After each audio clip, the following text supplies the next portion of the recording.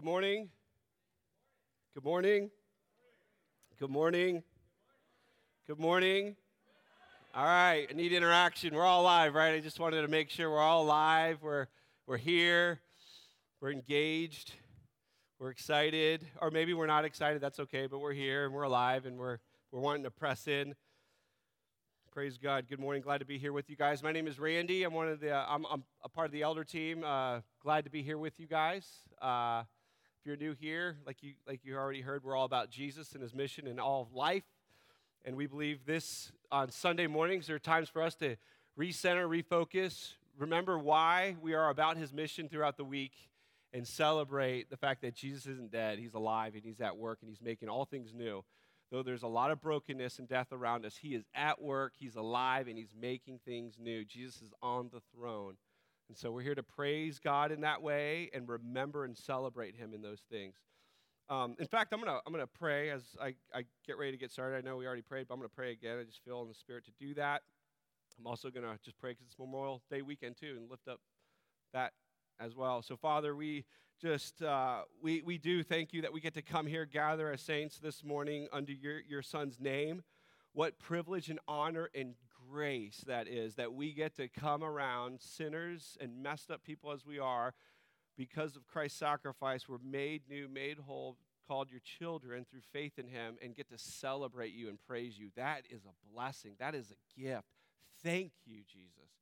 And we do recognize that this weekend is Memorial Day weekend, and it's a time to remember those who have lost their lives in service to this country. And there's many that have grieved over the loss of a loved one, whether a friend or family. And I just pray your blessing this weekend on those who are just sitting and remembering and grieving that loss. And I just pray blessings on the families and friends of those people. And Lord, have your way this weekend. Glorify your name, Jesus, in this time of remembering. We love you. We love the way that you're so compassionate and can grieve with those who grieve and mourn with those who mourn. And I pray that that would happen this weekend as we think about those who have fallen. We thank you, Jesus, for your word. May you bring light to it so that you would expose our hearts because you're safe and you're good. You're the one we can actually reveal everything hidden because you cover completely and perfectly. So I pray for boldness this morning in me and for great gentleness. I pray for boldness, receptivity for all of us this morning. We would come just wanting to receive the real you in your fullness and not a partial part of you. You want to give yourself fully. You want to be received fully. So would you stir our hearts and minds up ready to just take you in and just say, God, whatever you got for us, we want it. Well, we all say that. Well, we have one heart, one mind right now. Say, Jesus, come. Do a work. Remove the things getting in the way of intimacy with you. Work in us, Lord. Lift up your name, Jesus. In your name we pray. Amen. Last week, we started getting into the promised land, and like I said, the battles begin. It's fight after fight now, and there's this awesome victory we talked about in Jericho. In fact, if you were here, we shouted super loud, and things got crazy. The walls did not fall down in this building, thank God, But I really believe, I know for me personally, I talked to some of you guys, there was a lot that just God did just in the spiritual, just in our own hearts in that just move of faith with God. And so it was really, really powerful. But so we talked about the walls falling down in Jericho, this huge victory for the Israelites. But as I said then, and I'm saying now, it's the beginning of the battle. There's fight after fight now. And what I love about that, and this is what I love about the book of Joshua, it's so related to real life. Life is a fight. You can have many victories, but right after victories, what happens? Life hits us in the face, and it's tough, and it's hard. So the struggle is real. And so we're in the promised land, all that God promised, and now the fight is just raging on. A lot of us, we want to hear God's promises and just get it all right now and not have to do any fighting, but we look at the scriptures and we're like, wait a second, that's not how it works. God promises things, and then we got to step out with his power, of course, but step out. Look at the enemy in the eyes. Look at the big wall and do, okay, God, we're going to do crazy things like walk around this city. I don't understand how trumpets are going to win this fight, but you said so. I'm just going to do it because you're awesome. You're that awesome. And it's hard. And day in and day out, that's what we're called to. And it's a battle and it's a struggle. And so that's what we've been talking about so far. That we were in Joshua 6 last week. And this week, we're going to look at a really heavy and difficult story in Joshua 7. It's paints a really dark picture of the consequences of sin. And honestly, how much God really hates sin. And I was just reading through it this week, very sobered, and just kind of in this place of like, wow, God, you take sin so much seriously than I might tend to. If I'm honest, right? Wow. Because I feel really heavy about how you handle that situation, God. And we're gonna read a story like that in a moment. We're going to look at a story like that. But I want to say something. If you're a child of God this morning, covered by the blood of Jesus, that heaviness gives way to great celebration and joy. Because here's the good news. God is jealous for you. He wants all of you. He wants relationship. And I don't know about you, but that's amazing news to me. Someone who tends to let my heart wander and forget how good God is. But that he wouldn't give up on me, and he's that jealous to go to the extent he goes to giving his own son to want a full-fledged, wholehearted relationship with me. It's amazing. So that's my hope. There's going to be a lot of celebration and thanksgiving as we're also sobered. You can't rejoice in the power of God unless you're sitting also too with the soberness of his hatred towards sin and what he had to do to deal with it. And so that's what we're going to be talking about today. Because I'll tell you right now, a lot of us here, some of you guys here, we got a lot of heavy burdens we're carrying. And a lot of those burdens we're carrying are things that we're holding on to. And it's a weird thing to think about you're holding on to things that are hurting you. But we do it. We do it. It's part of the fallen nature. And the reality is giving up some of the things that we're holding on to, though it causes us burden, we're so familiar with the things we're holding on to, it is way too painful to let go of it. Though it's killing us, we'd rather hold on to it because the thought of letting it go is even worse. But I want to tell you, God is the one who carries the burdens and takes it away, not you or me. And he wants to do that this morning. And what you get to do is receive. What we get to do is press in and say, Jesus, come, I need you. I need you to take the burdens because I can't get rid of it. And that's what we're going to talk about this morning. Jesus is jealous for you. He's jealous for us, and he wants to remove things that are killing us that we can't let go of. So that's my prayer. That's my hope. I hope you guys are in there with me. So what we're going to do and how we're going to start off is we're going to listen to Joshua 7. I'm not going to read it. You're not going to read it. You're going to listen to an audio recording of Joshua 7. Now, what we'll do, because some of you guys are really good at just closing your eyes and you want something told to you, like read to you, and you can take it in really well, do that. But some of you need to listen to it and also see the words. The words will be on the screen. Or you can just open up your Bibles and follow it along on Joshua 7. But it's going to be read to you. Now, I want to give a little warning here.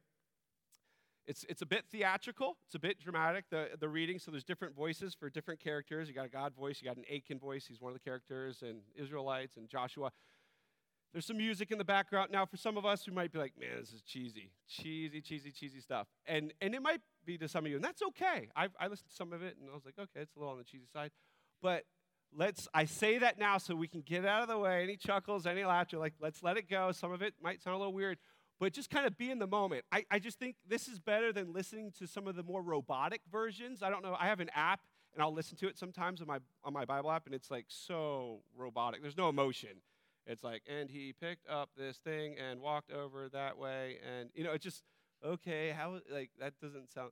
So I feel like this is better in the sense it captures a little bit more emotion. So enter into it and listen to the audio. Go ahead and get started when we're ready, and we'll pick up after that. Joshua 7. But the people of Israel broke faith in regard to the devoted things, for Achan, the son of Carmi, son of Zabdi, son of Zerah, of the tribe of Judah, took some of the devoted things, and the anger of the Lord burned against the people of Israel. Joshua sent men from Jericho to Ai, which is near Beth-aven, east of Bethel, and said to them, Go up and spy out the land. And the men went up and spied out Ai. And they returned to Joshua and said to him, Do not have all the people go up, but let about 2,000 or 3,000 men go up and attack Ai. Do not make the whole people toil up there, for they are few. So about 3,000 men went up there from the people. And they fled before the men of Ai, and the men of Ai killed about 36 of their men, and chased them before the gate as far as Shebarim, and struck them at the descent. And the hearts of the people melted and became as water. Then Joshua tore his clothes and fell to the earth on his face before the ark of the Lord until the evening, he and the elders of Israel. And they put dust on their heads. And Joshua said, Alas, O Lord God, why have you brought this people over the Jordan at all, to give us into the hands of the Amorites, to destroy us? Would that we had been content to dwell beyond the Jordan? O Lord, what can I say, when Israel has turned their backs before their enemies? For the Canaanites and all the inhabitants of the land will hear of it, and will surround us and cut off our name from the earth. And what will you do for your great name? The Lord said to Joshua, Get up. Why have you fallen on your face? Israel has sinned. They have transgressed my covenant that I commanded them. They have taken some of the devoted things. They have stolen and lied and put them among their own belongings. Therefore the people of Israel cannot stand before their enemies. They turn their backs before their enemies because they have become devoted for destruction. I will be with you no more unless you destroy the devoted things from among you. Get up, consecrate the people, and say, Consecrate yourselves for tomorrow, for thus says the Lord God of Israel. There are devoted things in your midst, O Israel. You cannot stand before your enemies until you take away the devoted things from among you. In the morning, therefore, you shall be brought near by your tribes. And the tribe that the Lord takes by lot shall come near by clans. And the clan that the Lord takes shall come near by households. And the household that the Lord takes shall come near man by man. And he who is taken with the devoted things shall be burned with fire, he and all that he has, because he has transgressed the covenant of the Lord, and because he has done an outrageous thing in Israel. So Joshua rose early in the morning and brought Israel near, tribe by tribe, and the tribe of Judah was taken. And he brought near the clans of Judah, and the clan of the Zerahites was taken. And he brought near the clan of the Zerahites, man by man, and Zabdi was taken. And he brought near his household, man by man, and Achan, the son of Carmi, son of Zabdi, son of Zerah, of the tribe of Judah, was taken. Then Joshua said to Achan, My son, give glory to the Lord God of Israel, and give praise to him. And tell me now what you have done. Do not hide it from me. And Achan answered Joshua, Truly I have sinned against the Lord God of Israel, and this is what I did. When I saw among the spoil a beautiful cloak from Shinar, and 200 shekels of silver, and a bar of gold weighing 50 shekels, then I coveted them and took them. And see, they are hidden in the earth inside my tent, with the silver underneath. So Joshua sent messengers, and they ran to the tent, and behold, it was hidden in his tent with the silver underneath. And they took them out of the tent, and brought them to Joshua, and to all the people of Israel. And they laid them down before the Lord. And Joshua and all Israel with him took Achan the son of Zerah, and the silver and the cloak, and the bar of gold, and his sons and daughters, and his oxen and donkeys and sheep, and his tent, and all that he had. And they brought them up to the valley of Achor. And Joshua said, Why did you bring trouble on us? The Lord brings trouble on you today. And all Israel stoned him with stones. They burned them with fire and stoned them with stones. And they raised over him a great heap of stones that remains to this day. Then the Lord turned from his burning anger. Therefore, to this day, the name of that place is called the Valley of Achor. All right. It's the Word of God. It's pretty sobering, huh? It's a pretty heavy story. I feel it in the room. We all feel it right now. It's a really heavy story. It's very different than the victory we just talked about last week in Jericho. It's pretty exciting. This is like, what's going on? God, who are you with them or not? Like, it's pretty just heavy. There's a heaviness to it. And back in chapter 6, we see that before Israel took Jericho, God gave Israel those instructions. We mentioned that last week. He said, let everything that's in Jericho, God warned them in chapter 6. He goes, it's all mine. That's what God said. They're supposed to be God's. They're supposed to be all devoted to him. Israel, you don't get any of it. I get all of it. It's kind of like a first fruits principle. They're just entering the land. This is the first city. I want all of it. I want all of it.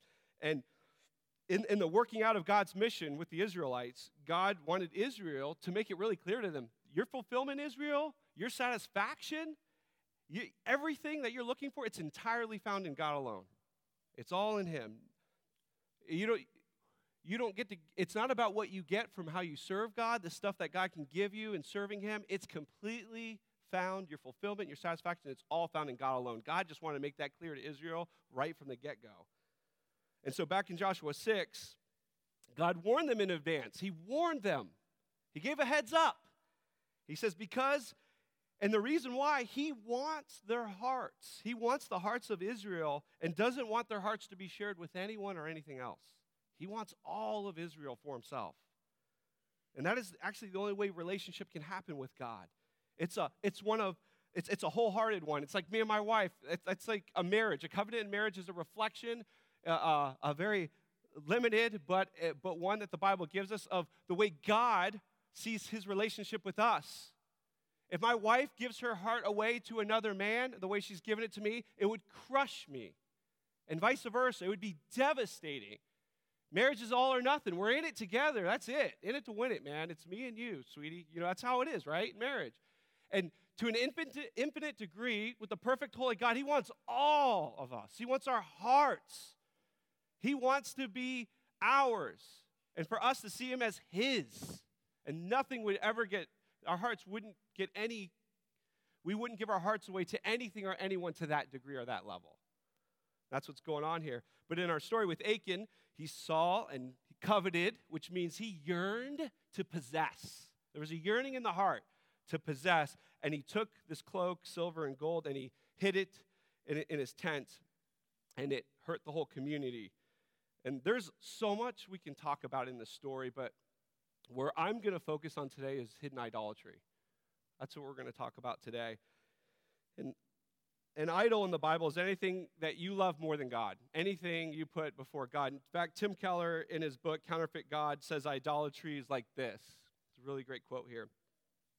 It is anything more important to you than God, anything that absorbs your heart and imagination more than God, anything you seek to give you what only God can give. An idol is whatever you look at and say in your heart of hearts, if I have that, then I'll feel my life has meaning. Then I'll know I have value. Then I'll feel significant and secure. An idol is anything so central and essential to your life that should you lose it, your life would feel hardly worth living.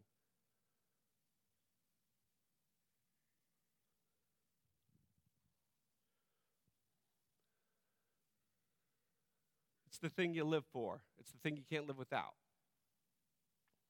And in the world, we see that idolatry, it's very much accepted, and so it's blatant and noticeable. You could just watch, whether on the news or YouTube, I like looking stuff up on social media, and you just see like stars or just people in success, no matter what industry, business industry, music industry, sports industry, people that are just really high profile. What you tend to see is just blatant idolatry. It's okay. It's like, okay, who cares that they're on their third marriage, their relationships are a train wreck. Man, they have 2 really successful businesses making a lot of money. They're amazing. You know, you see that.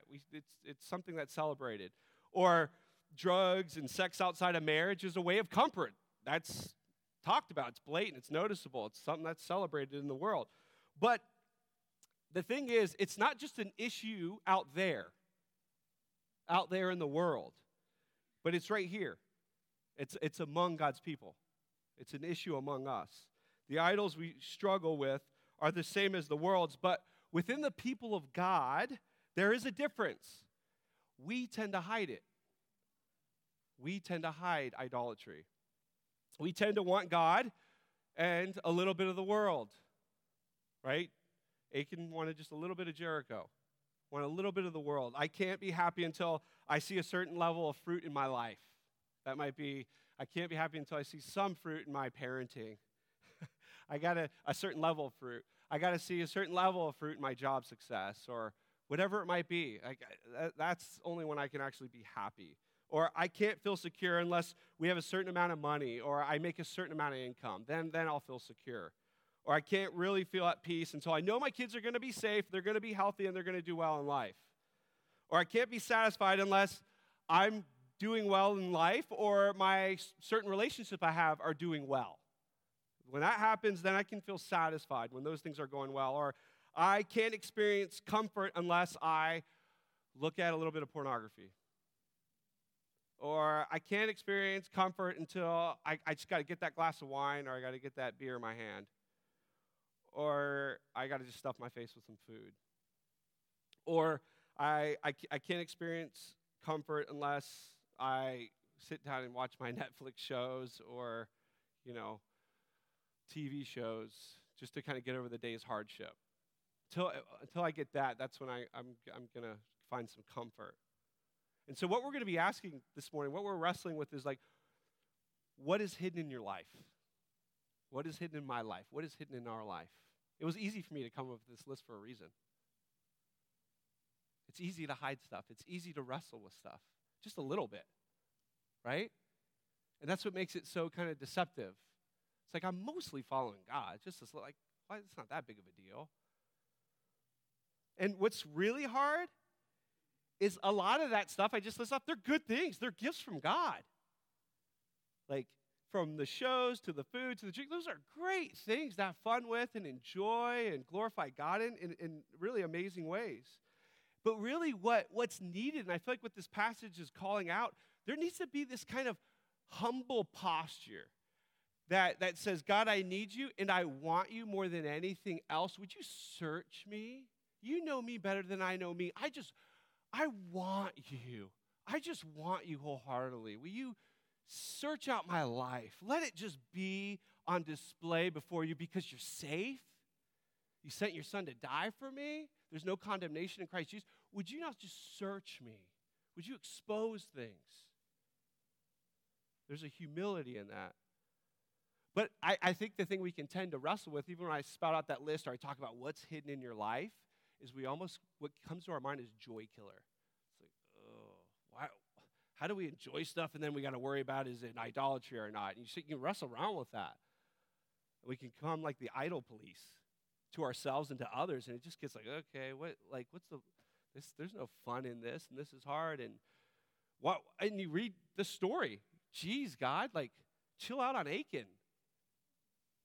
Man, he did so much. He at least fought the battle. He took a little bit here, and he shoved it in his tent. Wow, isn't that a bit extreme? Why are you taking this so seriously, God? And guys, I'll tell you, I wrestled with that. Why? It was heavy for me. I'm just working through it this week. But again, my hope is we're going to see a God who's so serious about relationship and wants us so much. And so what I want to do, what I'm going to cover in our little bit of time is I want to just mention here's why it's so serious to God. I'm going to mention 2 ways idolatry is destructive. Let me mention 2 ways idolatry is destructive. First, idolatry alienates us from God. And what I mean by alienates, the definition is it causes someone to feel isolated or estranged. So you could even be a child of God here, and our idolatry that we hold on to, we even just feel, even though God's here and he'll never leave us or forsake us, he just feels like he's far away because we're just so focused in on these things being our God. And it says in our story, God's anger burned against Israel. There's wrath. God is taking this seriously here. And Joshua knew something was off. He cried out in his prayer, and he really landed very well in his prayer. He said, God, what will you do? What will you do for your great name? Which is a great prayer because it's not about Joshua. He's saying, God, it's about your glory. What are you going to do, man? Because this is not looking good. Apart from you, we're doomed out here in the promised land. It ain't going to be promised anymore. It's going to be just a death sentence. And God said to Joshua, he said, get off your face. Israel cannot stand before their enemies because this stuff happened. There's lying going on. There's stealing that's happening. There's hiding that's happening. And unless you remove the idolatry, he says, I will not be among you. That's presence. He's talking about closeness there. That's heavy. And there's nothing worse than being deprived of God's presence. If you're not a believer here, there is separation between you and God that you cannot make up in and of yourself. You can't. And that's devastating.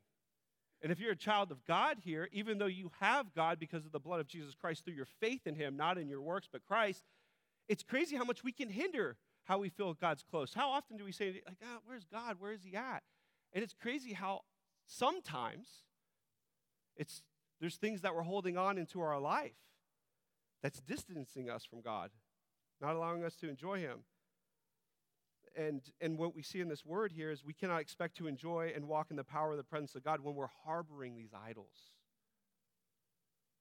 Sometimes we just want to make these big faith steps and really trust, but maybe we can't because we're stuck because we're carrying too many idols. And we just can't move because we're not seeing God. Our eyes are fixated elsewhere. And you can't move in faith apart from beholding Jesus. You just can't. Beholding him for all his worth and value. You just can't.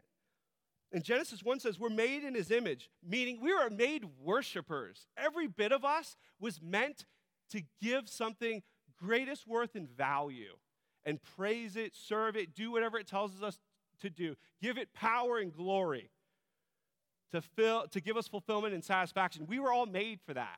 Ecclesiastes chapter 3 actually says, I totally just lost my place. I have no idea where I'm at right now. Oh, Ecclesiastes 3 said, God has placed eternity in man's heart. So we were just made for that. Wherever we look, wherever we turn, we're made to worship. And the reason why God made us that way is because he wants a real relationship with us. We were meant to connect with God relationally. This whole faith thing and trust thing and seeing God work thing is built on the foundation of intimacy. He wants us. He wants to know us and learn how to live with him and walk with him and talk with him and share things with him and follow him. But when we give that worship to something else, well, that takes the place of God. It becomes a replacement. And what we're saying, and this is why it's so dangerous, we give that power, we give that thing or that person power over our lives. And we become a slave to it. Do you know that? Worship does that. Whatever you worship is the thing you're submitting to, and you say, you get power over my life. I submit to you, I go your way. And here's the devastation. Even though some of our idolatries gives us satisfaction or fulfillment in the short term, it eventually always leaves us running dry. And it's painful and it hurts, but we keep going back to it. We keep going back to it.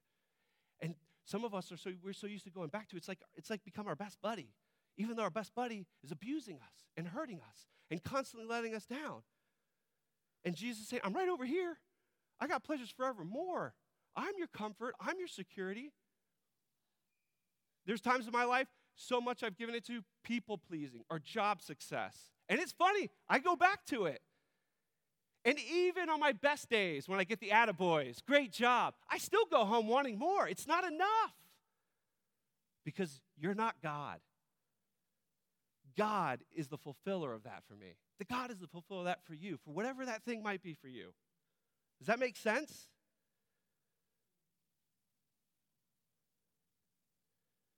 And God doesn't want us to be enslaved to something that we're giving power to that's leaving us wanting and dead. And here's what's scary too. Have you guys heard of the boiling frog, that fable about the boiling frog? If a frog is put suddenly in boiling water, it'll jump out. But if you put it in cool water and then turn on the boiler, over time, it'll just stay in the water and it'll die. And that's kind of how idolatry works. We can play around with it. We can fool around with it. We can minimize its seriousness. And then slowly, it's killing us. Because it's kind of taking our eyes off of Jesus and onto the thing. And then because we're just looking to the thing to be our God. And so that's why you see a seriousness in God in this. He's like, guys, this is hindering what you were made for. Being intimate with the source of life. We got to get rid of this stuff so you can get me and I can get you and we can be together in this. It's a big deal. When you put things above Jesus, he slowly becomes not so great. He slowly becomes something that doesn't taste so good. Jesus just slowly becomes something he's not that big of a deal in our life. And that, guys, is devastating. If you are a child of God, that's devastating. You want nothing more than to be with him. And you want everything to be removed. And I say that as someone who struggles with idolatry. Absolutely. I'm right here with you guys. I struggle with it. But there's a desire deep down. I'm like, God, I want more. I want more. Would you get rid of this stuff? Because I want to know you more.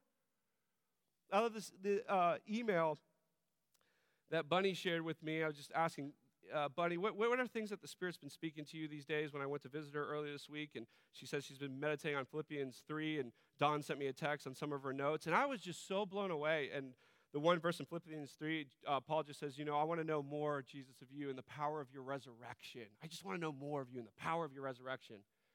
And I look at Bunny, and, it's easy to kind of be in the situation she's in, and you kind of think differently, but she's in a situation where she's spending her time saying, Jesus, I want to know you more. I want to learn you. I want to learn about you more. Can you teach me more about how to know the resurrection of your power?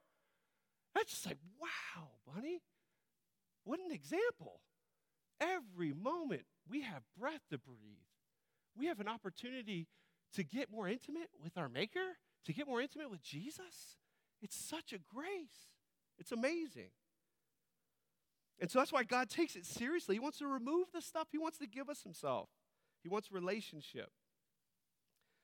But what idolatry also does, it destroys community. It destroys God's family. God's anger, it said in our passage, it burned against Israel because of Achan's sin, which is really crazy.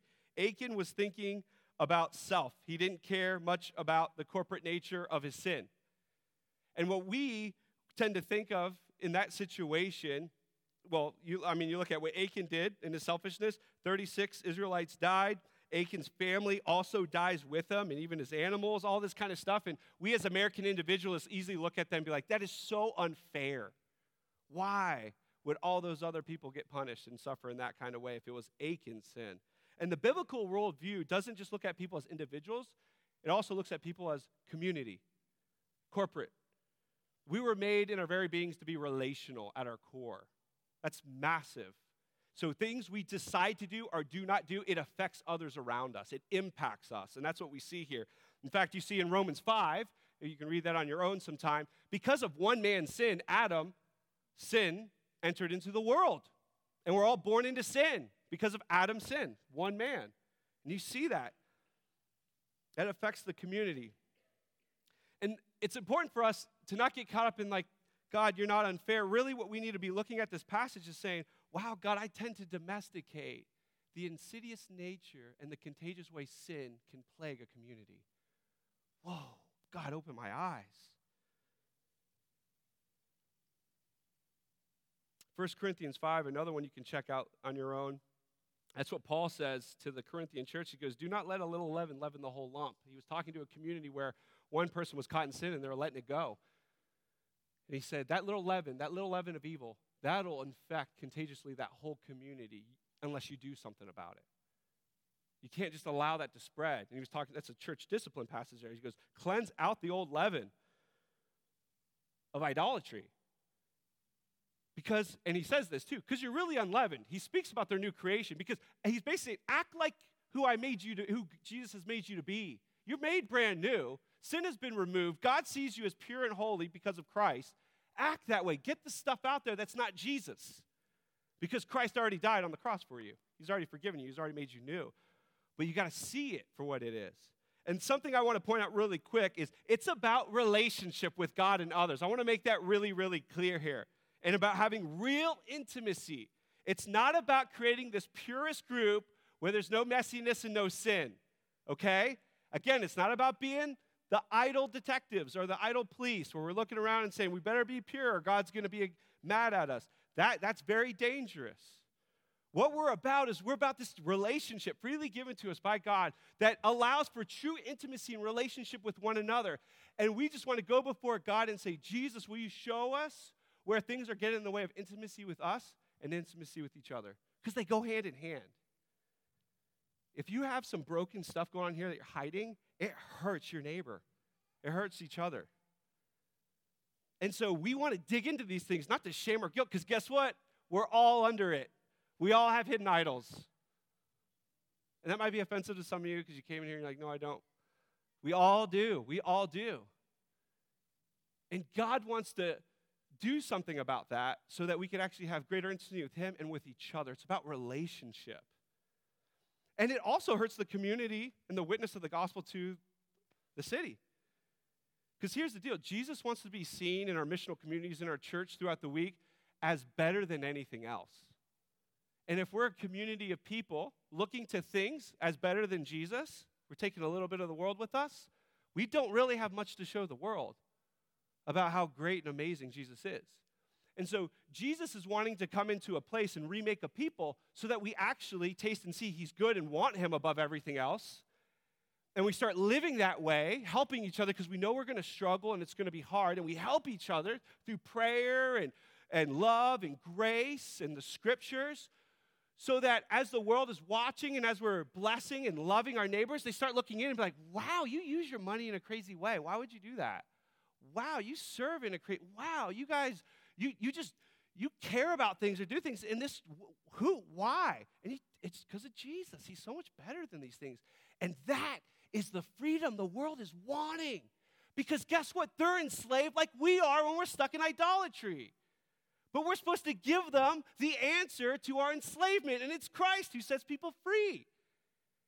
And that's why God's, as he's looking at Israel, he's coming into the promise, he wants to free them up of it, because like, you guys are supposed to be a light, Israelite, to the nations.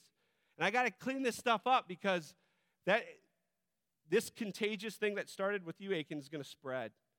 And it's going to ruin my image and who I am and what I'm like. And I got to deal with this because I want to show off myself through you so that others could come and find refuge in my presence. So he takes it seriously in that way. So what do we do with idolatry? Idolatry, one, has to be removed. Excuse me, I'm actually going to say before removed, idolatry first has to be exposed. Exposed. And we see that with Achan. It's painful reading the story, how long it takes Achan to finally say he did it. I mean, it whittles down to the clans, to the tribe, to the clans, to the family, and then eventually Achan just comes out and it's like, okay, finally, I did it. But he doesn't give it up for the longest time. But God wants to expose. God wants to expose our idolatry because God wants to deal with our idolatry. He wants to really deal with it.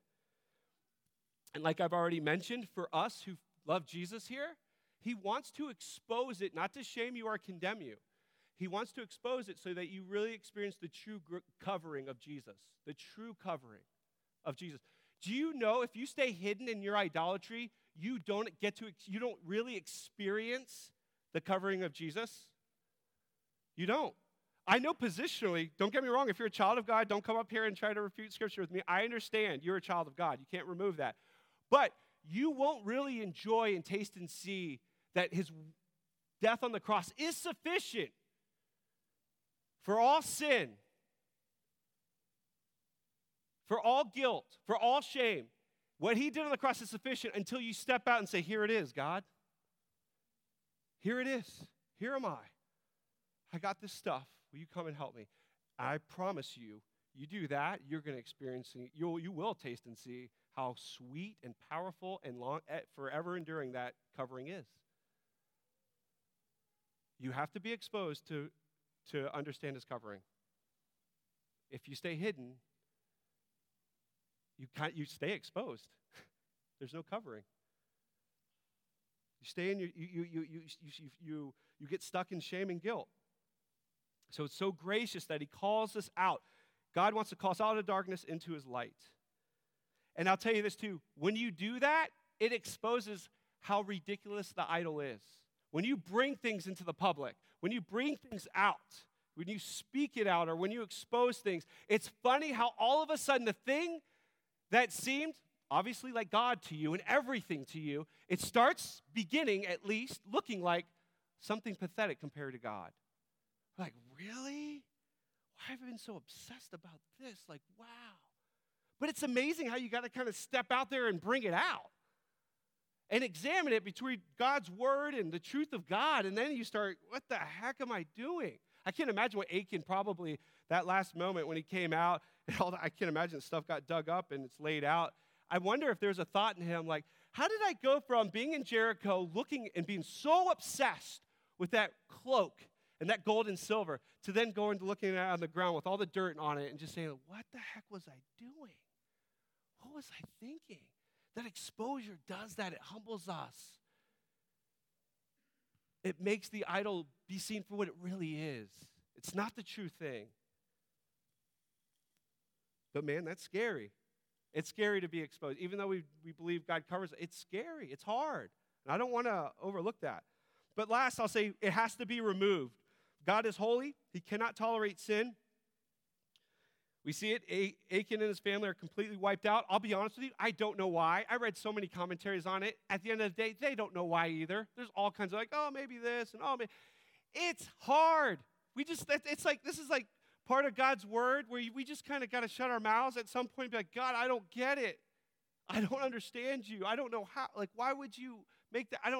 The Bible doesn't really give sufficient details on why all that had to happen. We do know, like the stuff I've already said, God's holy, but man, it's heavy. I don't know why. And I want to be careful here. When I said shut our mouths, some of you guys, I'm talking about for those of you who know Jesus, there comes a point where we just do that. But you might be here and you might be struggling with it. We can process that. Feel free to come up to a pastor and talk to us about this stuff. Please, don't take that in any heavy-handed what kind of way. I'm just saying, we can read all kinds of commentaries on things all we want. It still leaves us like, whoa, God, I don't get you. And I just have to worship you. That's my point.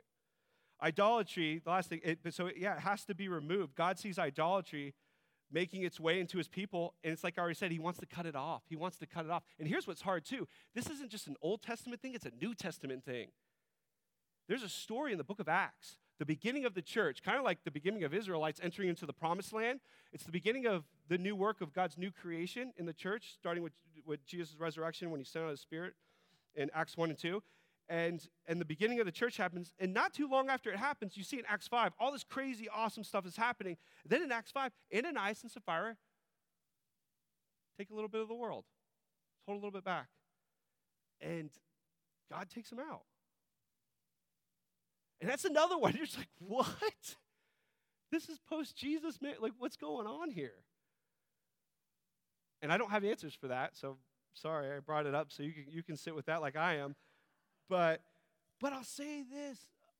There's something about the battle. God comes in. He wants to do a new work that's really important. What he's doing with the Israelites in the promised land. God, when he was beginning the church, there's a new work he wants to do. The enemy hates that, by the way. And he'll come in, he'll slither his way in and speak some lies and say, hey, look at that. Hey, look at this. Look how amazing this fruit is. Look how amazing this money is. Look at it. Just take a little bit back. God ain't going to be thinking it. Don't take it that seriously. It's not that big of a deal. And what that begins is a domino effect of contagious sin, and it spreads. And I think God wants to get our attention with his word here, because I don't think he's going to zap any one of us, okay, with our idolatry we're holding. He's not going to just kill you right now. I don't believe that. You got to take the entire word into counsel when you're looking at all those other things. But what I do think he's trying to do, wake up, people of God. Satan is crafty. He hates the work of God, and he knows that when you got people who are humble, trusting in Jesus, it's dangerous for him.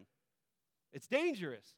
And so he'll come in and try to get us to minimize sin and follow after lies in very deceptive ways.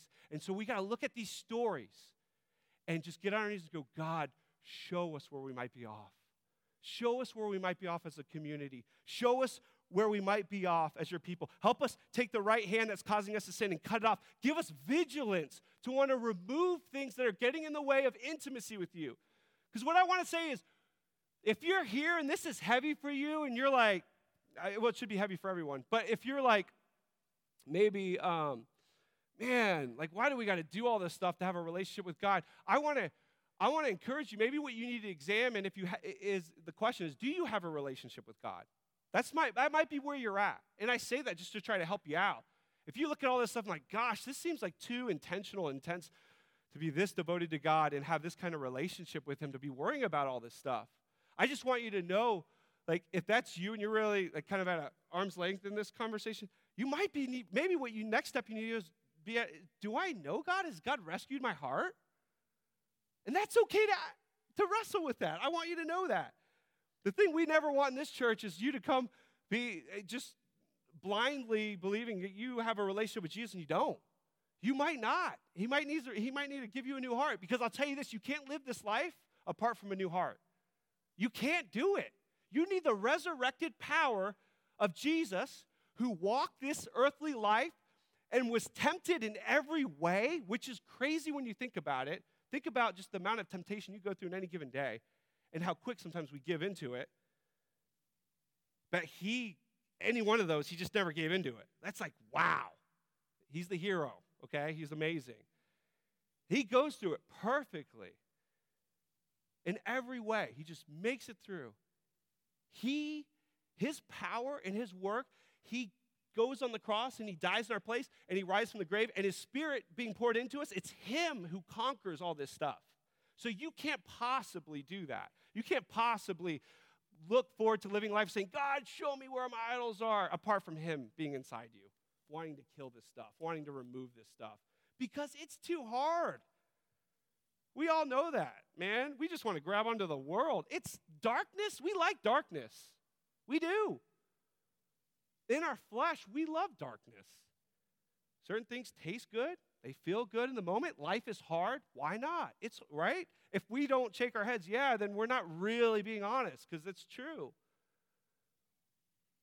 But in Christ, we put to death the flesh by the power of the Holy Spirit, and we see, oh, wait, there's one way better than all this stuff, way more satisfying, way more enduring.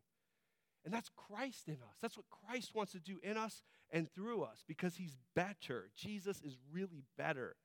So what I want us to do, as I end here, we're going to stand up. We're going to respond to God. So let's all stand up.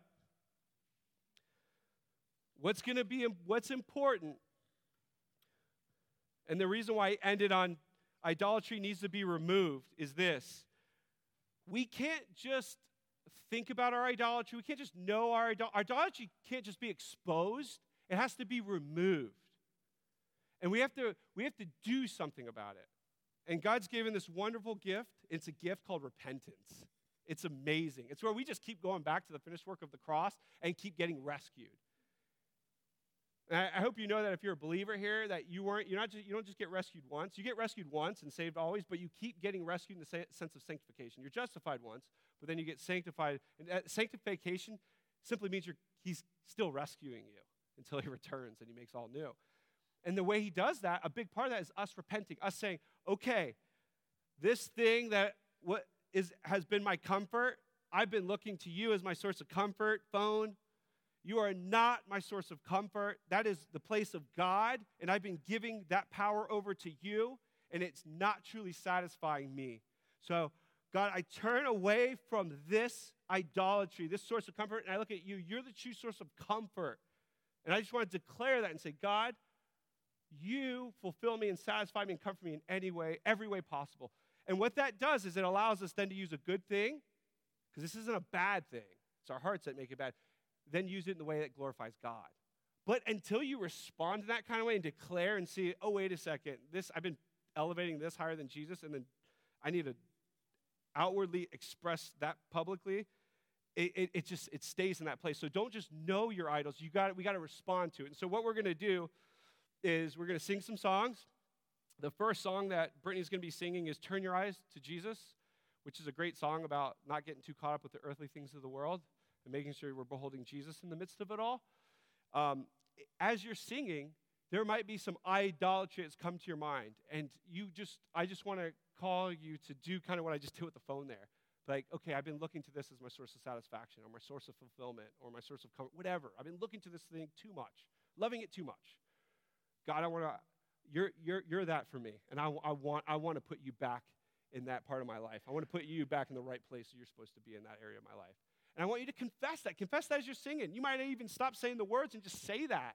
Say it to him. Jesus, I turn from lust and I turn to you because you're better. Do it. Say it. Say it to him. Also, we take communion. When you go to the table, you take the bread and dip it into the cup.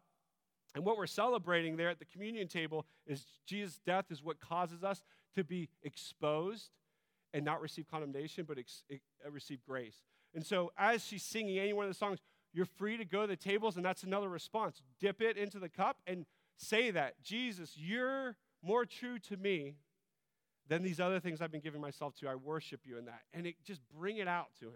Say it to him, okay? And you might be here too, and you need to go get prayer. We're going to have people. In fact, if you're here and you're a leader and you're ready to pray for people, go ahead and go by any one of the double doors. Stand by there. If you're here, you might be in a place of just deep struggle where you're like, man, I got some stuff, but man, I got some wounds behind it. And this is something I keep going to and I'm just wrestling with. It could be anything. And a lot of us, we need to, in our exposing stuff, need to bring it to others. And others enter into the trenches with us and they pray for us. And we need that sometimes. They bring scripture in. And so if that's you, if you're here and you're like, man, I want to go get prayer. I want someone to battle with me in the trenches. Please go get prayer. So we got another door there open. So if you're ready to pray for anybody, go move to the doors. I see George. I hope we got a couple other people. Yeah, so go ahead and move to the doors. I'll be over there too, ready to pray for anybody that wants to receive prayer. So that might be you. Something too, this week with your community, you guys might even want to spend time with it in your DNA or a couple others or however you want to do it. But there's practices you can do by writing stuff out, writing a list of things that are kind of holding you back or you're stuck in. And there's certain practices you can do. I'll maybe send some when I send it to leaders when I send my email. But ripping pieces of paper up or burning them in the fireplace, those kind of things we do in the outward natural, they kind of just help in the spiritual, just solidify Christ's place where we've kind of removed him. And it's huge. So I just want to encourage us, like, let's respond because he wants to set captives free. And he wants to reveal to us what we truly have in him and how good he really is. But it takes a response, like he calls us to respond to him and not just sit back and just think about it. So don't leave here just thinking about any idolatry you might have, but respond to him and say, no, you're better. Do that. It helps. It'll help you in your day-to-day make the choice for Christ and not for the idolatry. So let me pray for us. Jesus, I pray that you would fill us right now to respond to you, to turn from the things that we're harboring, hiding, just holding on to, because it just, I don't know, it's hard. It's hard to let go sometimes, but we need you to come in and remove those things. And I just pray right now, just for a spirit of grace and a spirit of a passionate desire for freedom and trust that you do want to set people free this morning. Right now, I pray you fill us up, give us faith to sing out, to take communion, to get prayer, and just give you the things that are hindering greater intimacy we desire with you and that you are jealous for with us. So Jesus, come, have your way with us.